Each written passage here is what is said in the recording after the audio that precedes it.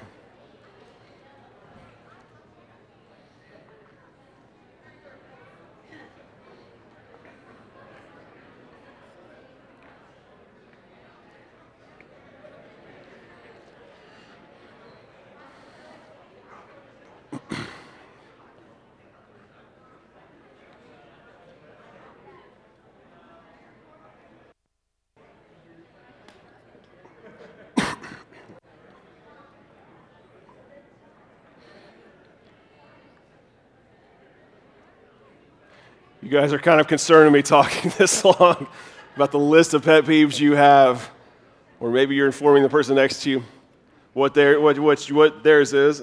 I have just a small document of pet peeves, I might say I have.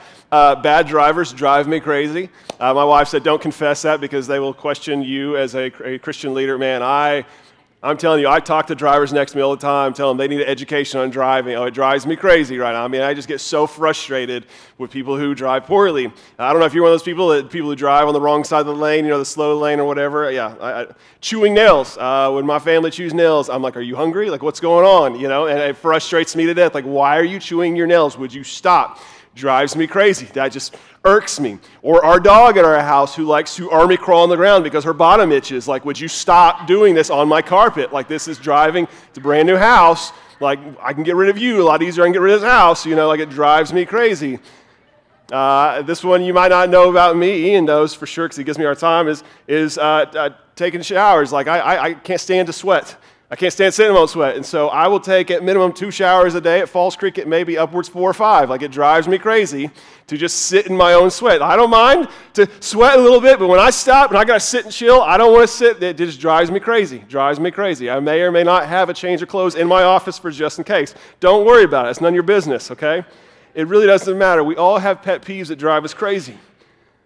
One of mine on a religious front that drives me crazy sometimes, this is from churches I've been at and have been a part of in the past and even just seen around, is when churches kind of instill this idea that going through the motions is okay.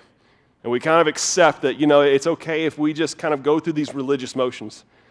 I'll be honest, it's frustrated me in the past with pastors and stuff who sometimes preach and knowing them either who have not put the time in or effort in, and it's like, listen, it's frustrating for me when it's poor delivery and they don't preach well, they don't try, or haven't put forth the time, and people come and listen and they don't get anything out of it, and they leave feeling frustrated, like something must be wrong with me because I didn't get anything out of the pastor's sermon, I didn't hear what was being said, and it's like, man, it frustrates me, some different things like that.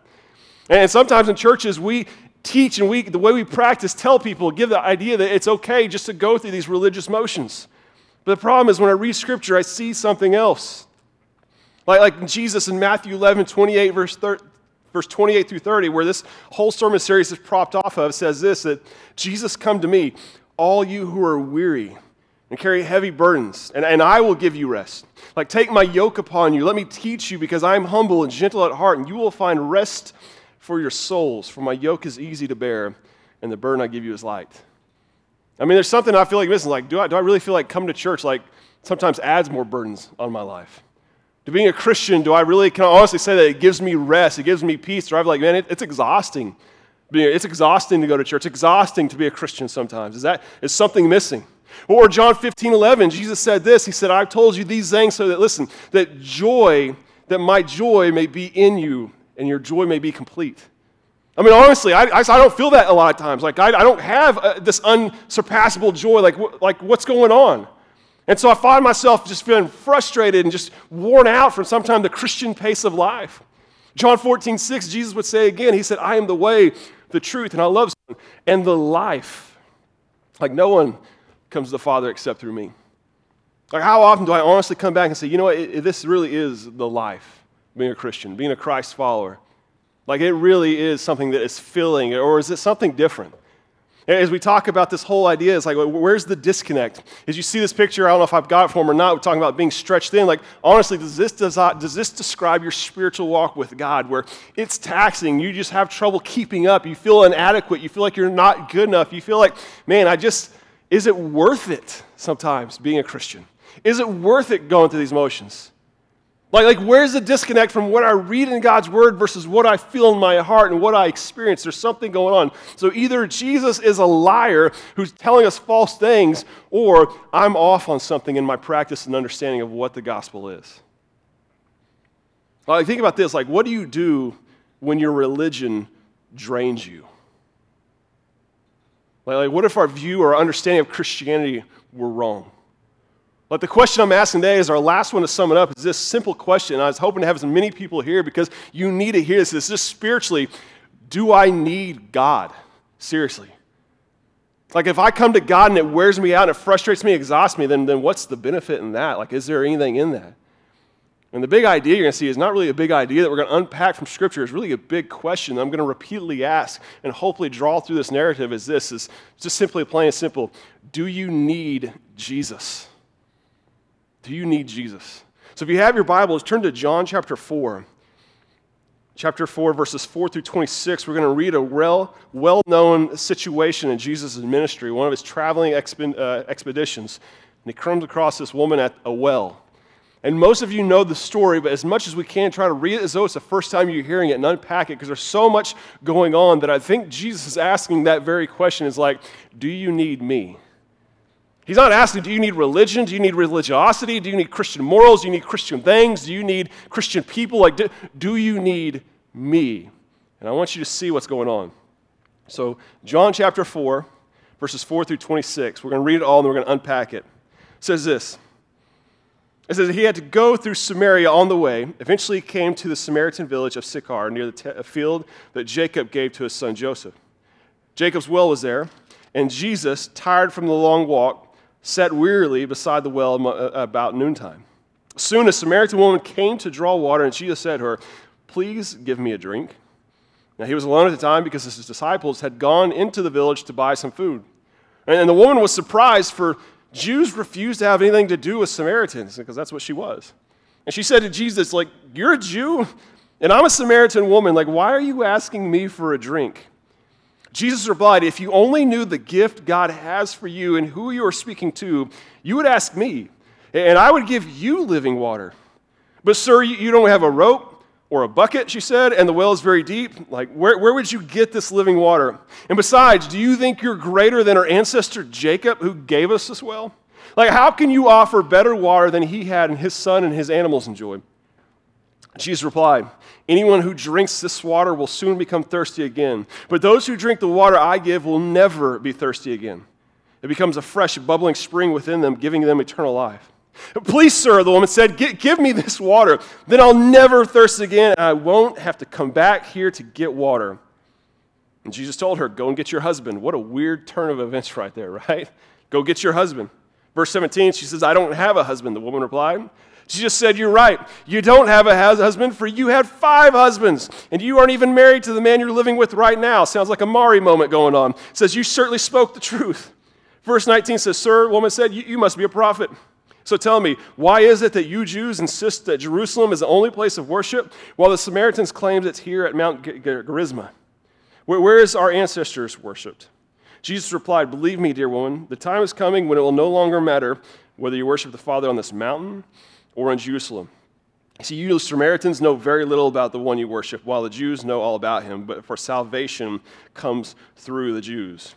But the time is coming, indeed, it's here now, when true worshipers will worship the Father in spirit and in truth.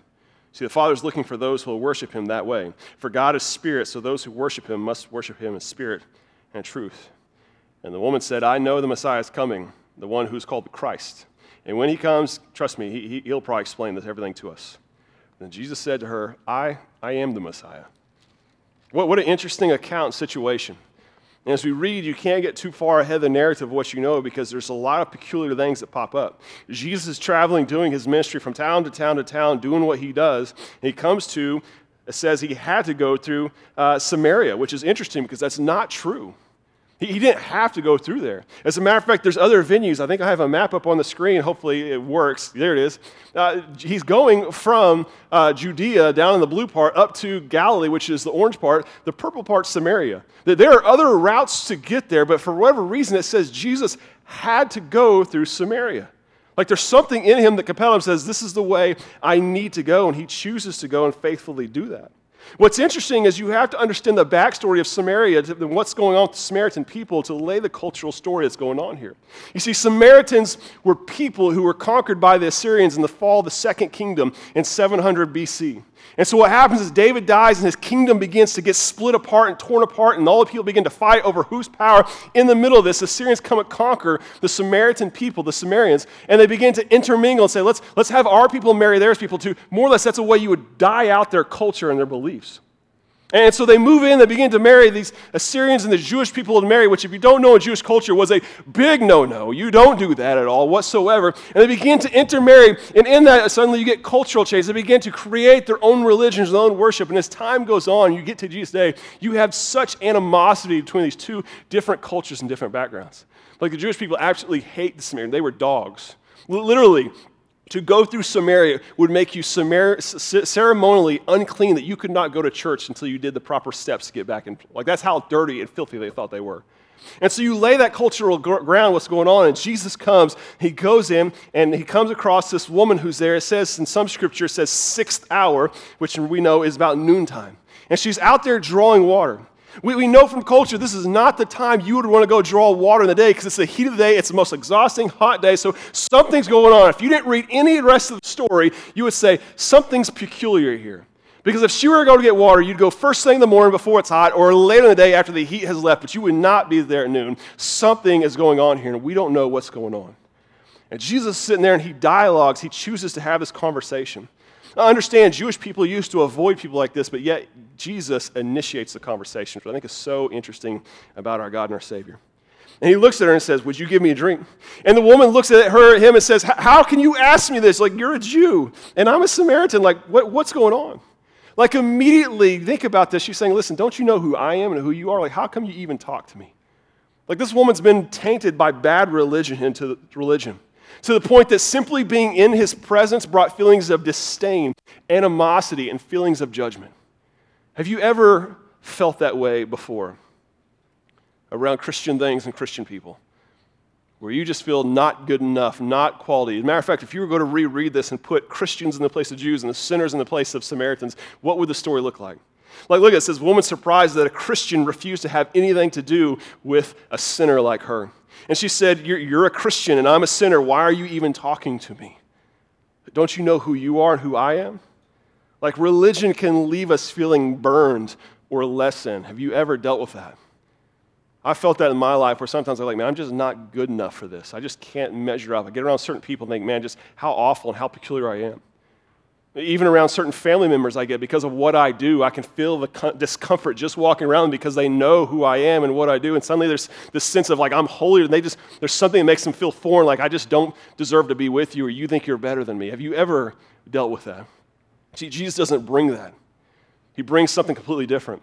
As a matter of fact, he calls it out in verse 10. He says, if you only knew who I really am and what I was really all about, if you really knew who I was, you would not be last having me ask you, you would be asking me for something different. He said, only you knew. And in other words, he's saying this. He said, listen, I'm not here to start a new religion. I'm bringing something completely different to the table. As a matter of fact, I'm bringing something that you can't even process. He says, listen, I'm bringing living water, which is a weird term for us, but in this time in Hebrew, it's a Hebrew idiom that's something they'd understand. Living water means water that was naturally spring-fed, constantly moving. And so he's saying, listen, what I bring is like this natural water that is always there, that you don't ever have to worry about. It's always present. At this time in culture, your life depended on water sources where you're at. To have a well like this, if it dried up, literally it was life or death whether or not water was in that well. He's saying what I bring is life, is water that is abundantly. It's constantly there. He says, what I do is I'm bringing life. I'm bringing life to the table that gives and fills. Like just real quick, just take a sidestep in a personal, like, does this describe how you feel with Jesus? When you're with Jesus, do you feel sometimes like the well's getting deeper and the well's getting emptier, and man, will I ever get to that point? Or do you feel like, man, there is an eternal substance of life here, and it fills me up? She doesn't understand. See, Jesus is ultimately asking us questions like, just the question I have to ask you this is, do you need Jesus? Not Baptist church, not religious expression, not any of this sort of stuff. Do you simply and plainly, do you need Jesus? And she doesn't understand.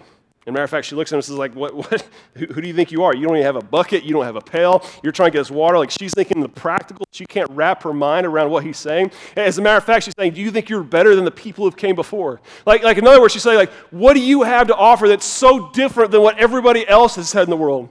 In a lot of ways, you get the same thing people ask. It's like, what makes your religion so much better than what everyone else has? I mean, don't they all ultimately say the same thing? Don't all religions ultimately end up and head to the same place? Isn't that the truth? Isn't it just like one big elephant and one person's got the trunk, the other person's got the ear, but ultimately it's all the same thing. God's all the same thing, right? Like, what makes you so different?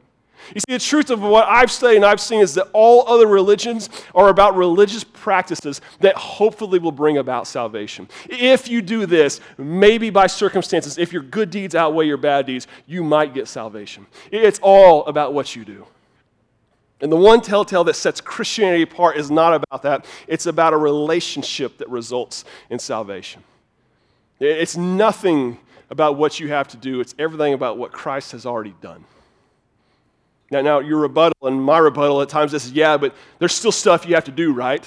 I mean, isn't that what the Bible's all about? All the laws, all the things you have to live up to, all the descriptions of what you have to do? And I'd say, no, that's not what the Bible is. The Bible's not a description of everything you need to do. Description instead is talking about what a healthy relationship with God looks like. When you have a healthy relationship with God, you will see this fruit come from your life. Let me illustrate it like this. It's like this. Is marriage about doing the right things? If I do this, if I do the dishes, and I tell my wife I love her, and I give her flowers, do all this stuff, I will have a great marriage. No, that's not true. And some of you know that. You can try everything you want. Why? Because marriage is not about what you do. It's about a relationship you have. And when you have a deep, loving, committed relationship and things are flowing well, guess what? This is what you will see spring from it. I hate doing dishes, but I love my wife. I know she hates it too. So you know what? I'll do dishes. She knows I hate seeing our dog rub his bottom on the floor. So you know what? She'll yell at her dog, Lexi, quit rubbing your bottom on the floor. Like she knows because she loves me and because of a deep, committed relationship we have. I'm saying this, it's not a formula to plug in, but a relationship to pursue. It's completely different. And she doesn't understand it. And Jesus calls her out in verse 13. He's like, listen, what sets me apart is these other things. He's like, these other things that you think will fill, they'll only leave you thirsty again. He said, anyone who drinks this water will soon become thirsty again. He says, but what I have to give will leave you satisfied. Like my way leaves you never wanting more. You have everything you need. Like real quick, let me just take a side step and ask you this real quick. Like, does this describe how you feel with Jesus? You come to the end like, man, he gives me everything I want. My soul is satisfied. I'm filled. Or do you come to the end of the day and go, man, my bucket's not big. Like I need more. I'm dying. I'm dying of thirst. Would you not give me more? See, the question again is this, simply and simply, do you need Jesus? And she doesn't understand what Jesus is offering in verse 15, so she finally says, wow, that'd be great. Give me this water, and then I'll never be thirsty again. He's like, give it to me if I just had this. And look at what she says. Give me this water that I'll never thirst again, and I won't have to come here to get water. I won't have to come here to get water. She's so focused on her practical needs that she doesn't realize her spiritual needs. Don't mistake, why was she there at noon? We don't know just yet if you stopped right there. There's something going on. There's something reason why she's there at that time. And she's like, if I could just have this, I wouldn't even have to come back here. She's so focused, she can't realize what's going on. She can't realize the symptom from the problem. There's a symptom going on, but she doesn't realize there's a deeper issue going on. It's like the ignorant pastor who went to the doctor's office and said, listen, I'm a religious person. I know a lot about your job. I've looked at WebMD and stuff, but for whatever reason, everywhere I touch on my body, it hurts. I think I have cancer or something. I touch my leg, it hurts. I touch my knee, I touch my head, I touch my tongue. Everywhere it hurts. Like it just hurts. And so I think you need to give me screening for cancer. And the doctor looks at this ignorant pastor and says, okay, I'm going to order you a cast. He goes, why? He says, because you don't have cancer, you have a broken finger. And everywhere you touch, it hurts because you've misdiagnosed what's going on. Isn't that so true of some of us? We come to God and say, God, if you just give me this, I'd be happy and I'd be satisfied, everything would be good. And God's like, that's a symptom, but look, there's a deeper problem going on. And that's why the story takes such a weird turn, because after this, Jesus asks her a question, says, go get your husband. I'm sorry, if you're having a conversation and someone derails on this, that dude's got ADD right there. Like, he can't focus. Like, what are you talking about? Go get my husband. And she says, I don't have a husband. And Jesus calls her out and goes, yeah, you're right, you don't, because you've had 5, and the one you're with now is not even the dude, is he? It's immediately an uncomfortable situation. Jesus addresses the real problem. If she has a deeper sin issue, she has deeper issues in her life that are causing this life going on that she's living right now. Jesus addresses her deepest wounds and insecurities right there in that moment. Imagine that 10% you hide from everyone if they only knew. And suddenly, Jesus calling the carpet right there. Like, don't mistake right now, like she has restructured her life to avoid this insecurity. Why is she there at noon? Because she's the town outcast. She can't be around people. If only Jesus gave me his living water, then I wouldn't have to come back here and continue to have these. I could just continue living my life. And Jesus is like, that's not the real issue. There's something else going on here. Can you relate to that? Have you ever had a deep sin issue that your whole life has been about avoiding places and people due to this insecurity? You've restructured your life because you know you have this deep down. If only this were fixed, in reality, the real issue is not that. There's something much, much deeper that needs to be dealt with. Jesus calls her to task, and what does she do? She does what any of us want to do. She immediately tries to deflect and derail the conversation to something else. You can tell, I don't want to talk about this. So verse 19, she starts arguing religion with him. She says, sir, I see you must be a prophet. So tell me, why is it that Jews insist that Jerusalem is the only place of worship while Samaritan claims it's here in the mountain? She just starts trying to argue religion.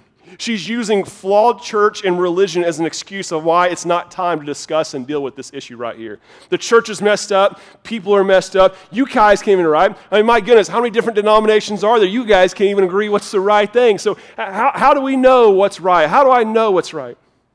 I love what Warren Wiersbe says about this. He says it's much more comfortable to discuss religion than to face one's sins. It's much more comfortable to debate doctrine than to allow God to address our real life issues. Or as another author that I've come to enjoy reading, John Mark Comer, said this, that God isn't a doctrine. He's not about that. He's offering something different. Let me ask you this, like when's What's been your go-to excuse as to why you're not taking the next step towards Christ right now? Like, why have you said not today? Is it because bad Christians have let you down? Well, if that's what it is, then I don't want what they got, because look what they got. Have you been burned by the church in your past, and so that's why, I'm not ready to deal with this right now? Is it empty religion? Every time I've tried, I go back and it's empty, and what they have to offer just doesn't satisfy. And so you know what? That's just not, I don't want your religion. I don't want your religiosity. I don't want your opening the Bible, all this sort of stuff. You used to make some sort of reason. And Jesus comes to her in verse 21 through 24, and it's like, it's not about that. He shuts down her argument right then and there. He says the time is coming when it does not even matter where we'll worship, because God doesn't care about that. There's coming a time when you're going to worship God in spirit and truth. What is he saying? There's coming a time when it's not going to be about a place. It's about what's going on inside here. It's not about a right venue. It's not going to be about a right song. It's not going to be right practice. It's all going to be about a right spirit, a right attitude inside of you. And you're completely missing the boat of what's going on. You're missing it.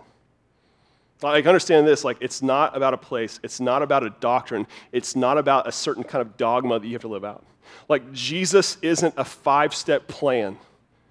He's not a better doctrine that you need to live out. It's not a whether or not you need to be the elect or not, whether or not you need to be Calvinism, Arminianism, whether you need to be a post-pre-panamillennialism. It doesn't matter about any of that sort of stuff. We can get so lost in debate doctrine that we really miss the point of the message about this relationship.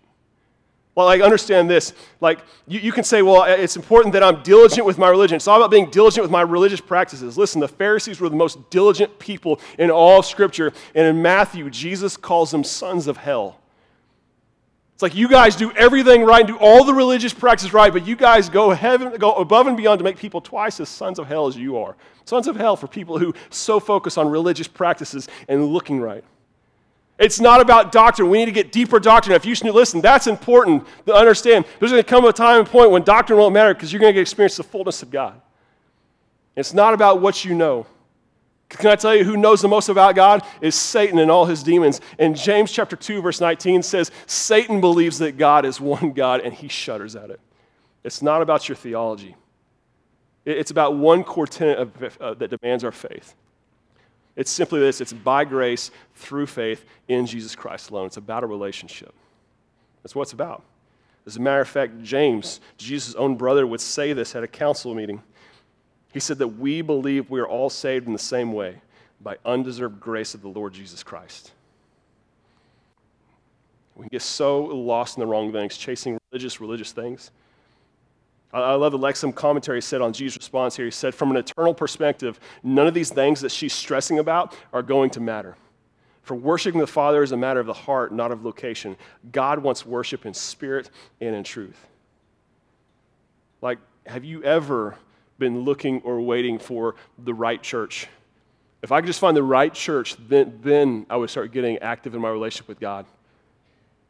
If they had a better preacher, better worship, they had better children and youth, they had better connecting group for me, then I would start pursuing God. That's what's keeping me from doing. Or are you waiting for the right book, the right self-help book? You're waiting for the next Tim Tebow book to come out and tell you how to be a better Christian and do this and that. Is that what you're waiting for? Better practices of religiosity that you can live out.